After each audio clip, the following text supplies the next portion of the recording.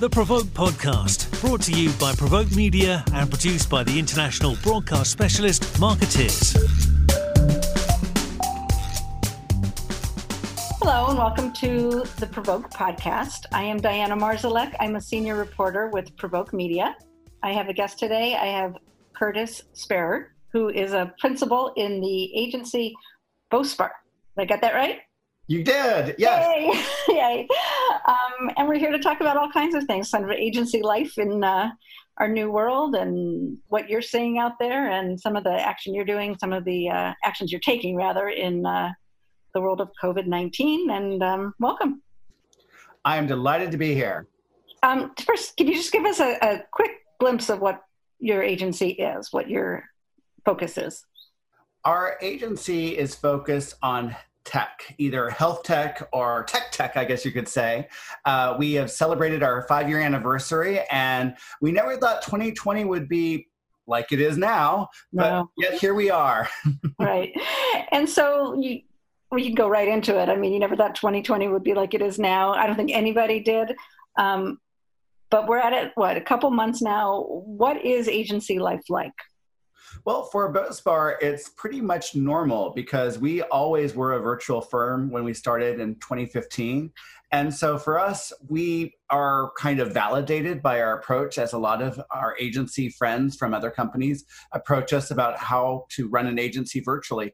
We've been doing it for a while, so we don't really see anything different. But our clients, of course, are another story. And they are faced with all sorts of challenges that we're trying to address. And each challenge is unique, different, and requires a very tailored touch. Now, you said health tech is a large part of your business, correct? It is a growing part as the kind of, I guess, tailwinds of this, pandemic hit us. We have brought on, for example, Dr. First, which also works in telehealth. And so that's, an important part of what we're doing nowadays. And we're also the agency of record for Healthline, which is the world's largest site for health-related information.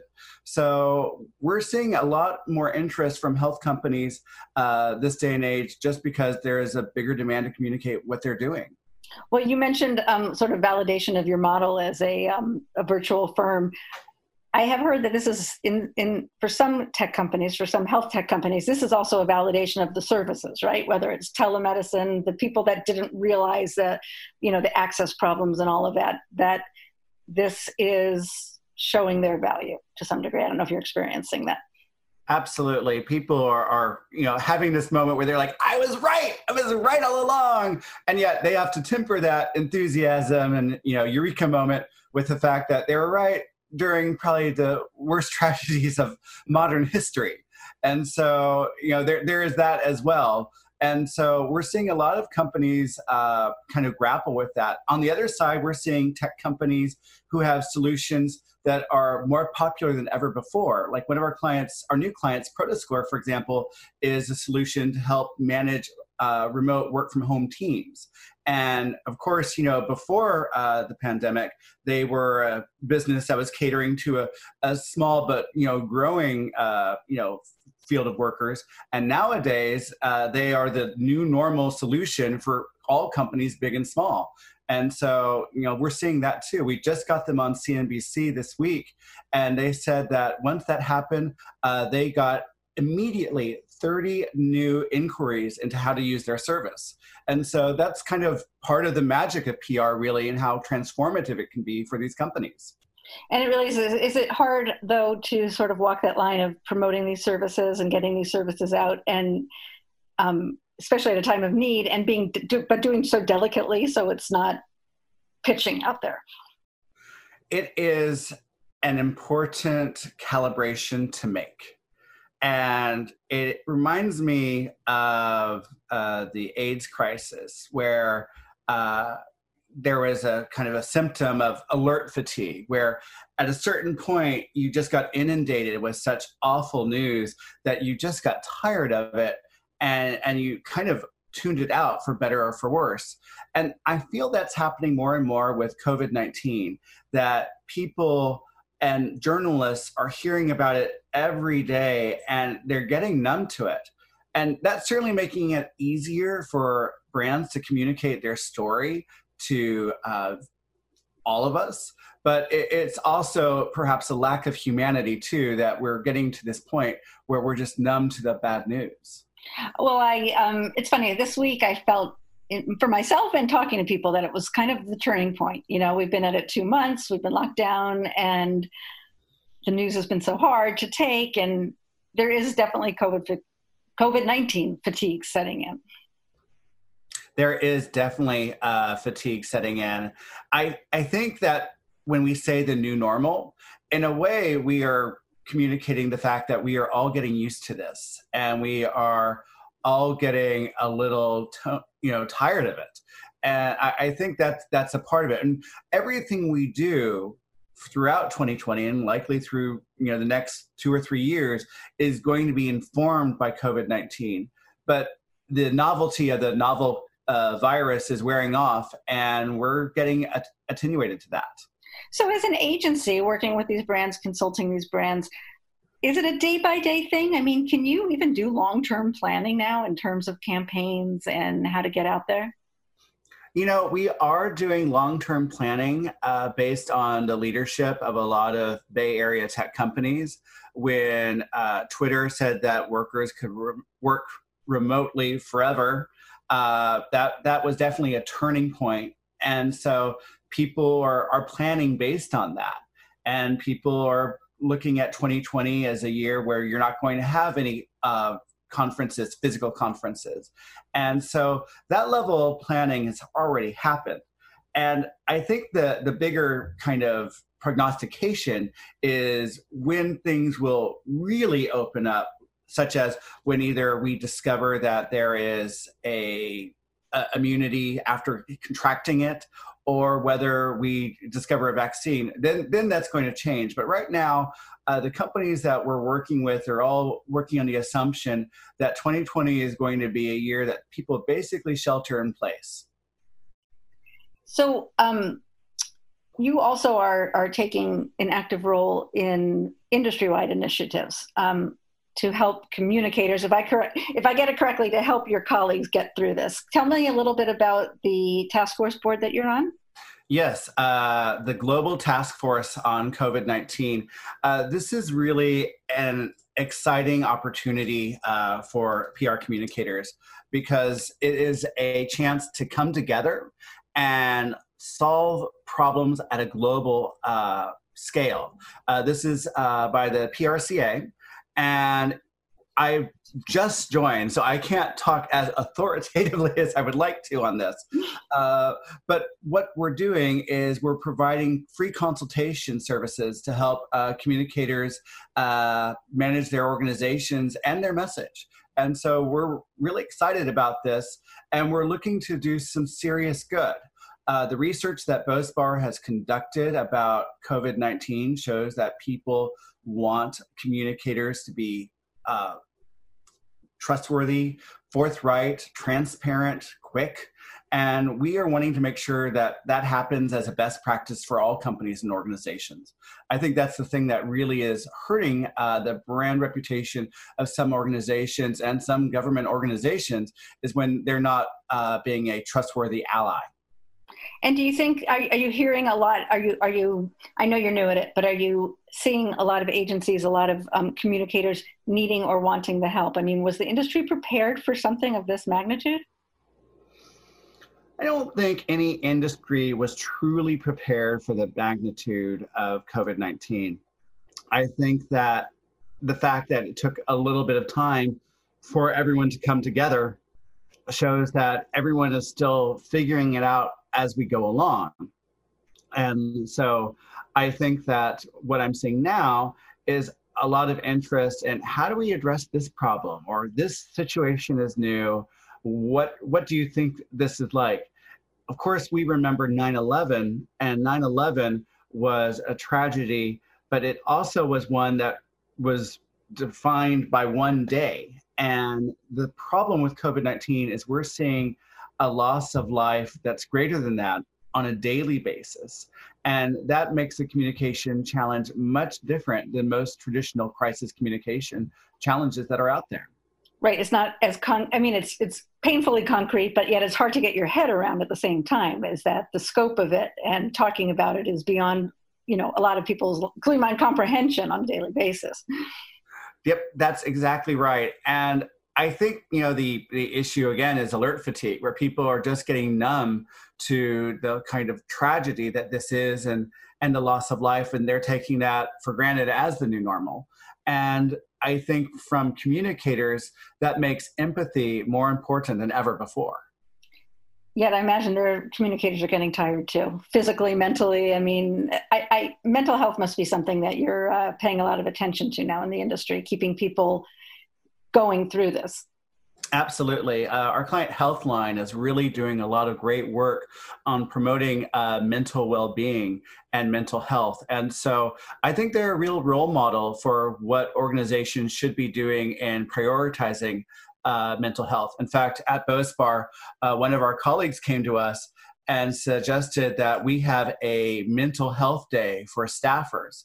And so we thought that was a wonderful idea. And so we were giving people time off for mental health. And I think other companies should do the same thing, because sometimes people need to stop, take a moment, reflect, and kind of get themselves together. And self-care is completely important during these times. Well, that's a wonderful effort. And it plays into your experience, I think, being a virtual agency.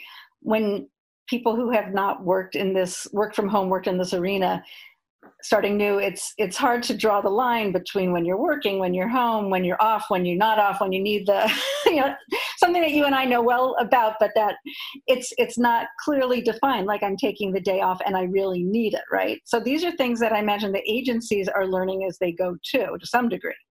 The agencies are definitely learning that. What's really interesting right now is because everyone is working from home, everyone is a lot more productive than ever before. And we are getting reports from the New York Times and many other publications that they have a glut of contributed content and they can't take anymore. And so that's becoming an increasing problem for people who are trying to place stories, because everyone's being so gosh darn productive. Well, I'm worried. I'm happy to hear that. At the same time, I'm like, okay, well, I'm not feeling that productive. Maybe I need that mental health day.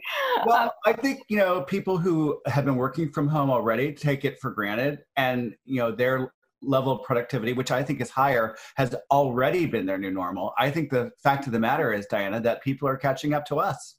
Okay, I'll take that.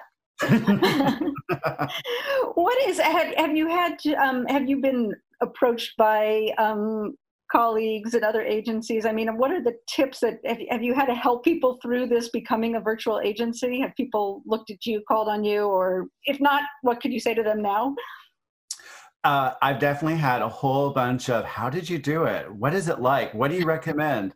And partly, I think the most important part is starting your day off where you're not merely rolling out of bed. I always start my day off with a workout, even working from home, just to get the blood flowing, to kind of paraphrase Dolly Parton.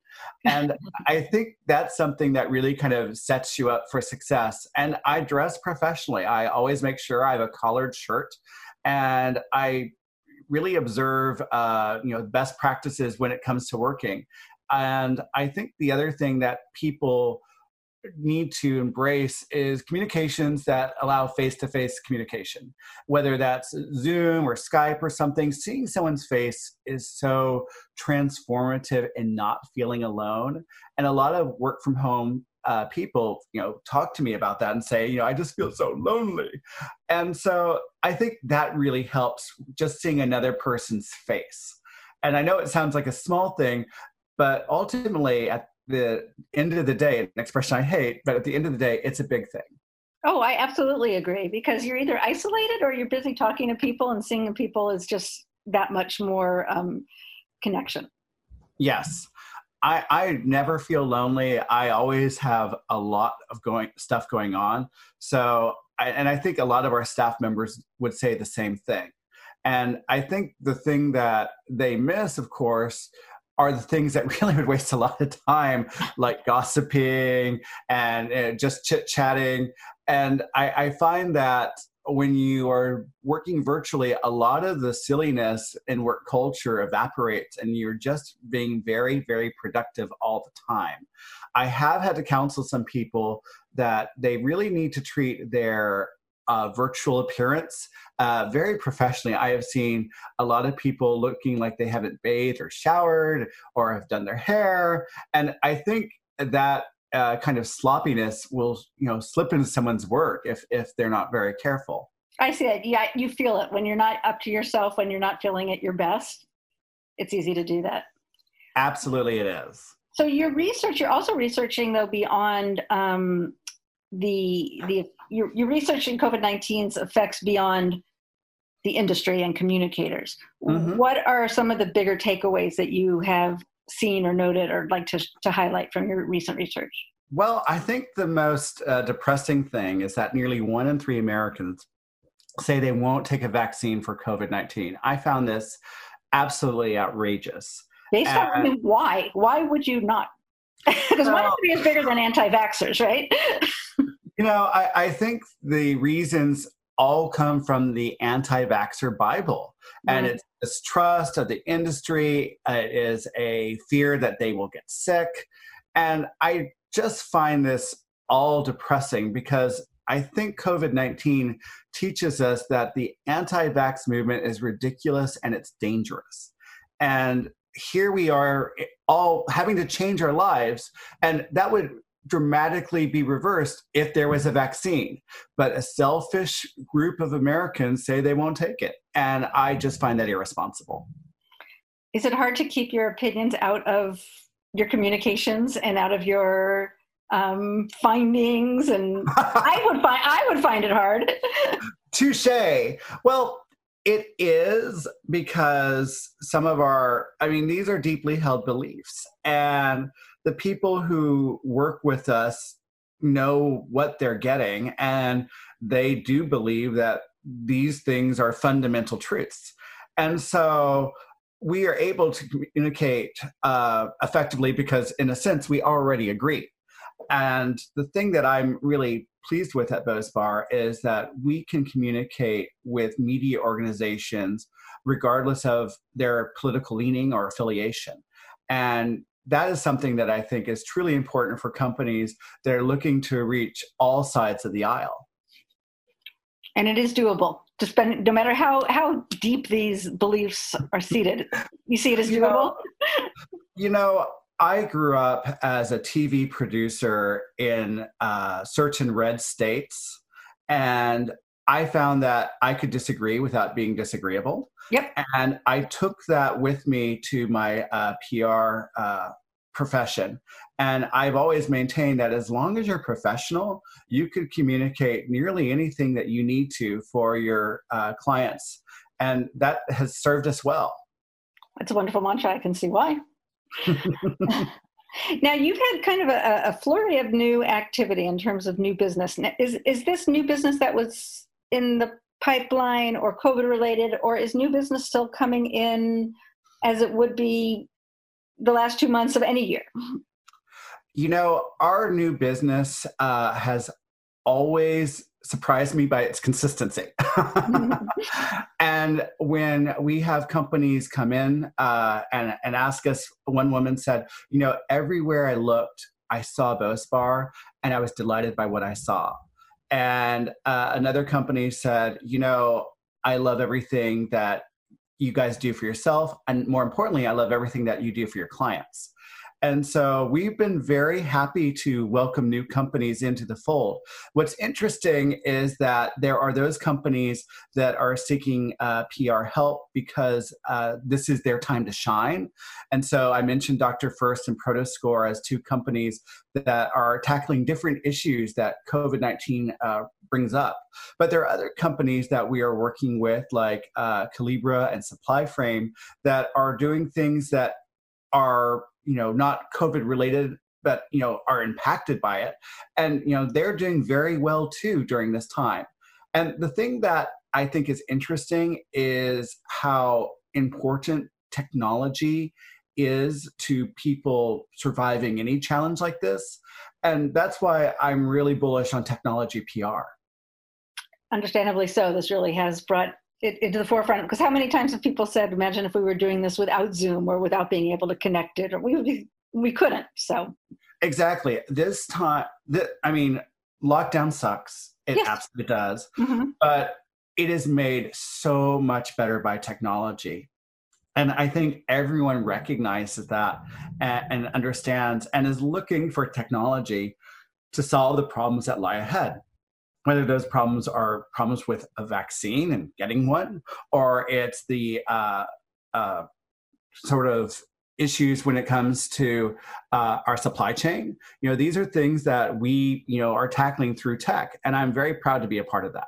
Great. Well, you're certainly on the pulse of it and keeping watch. And so we would love to continue the conversation and as this continues and changes. So I appreciate the time. Well, thanks so much, Diana. Thanks for having me. Good to see you. Take care.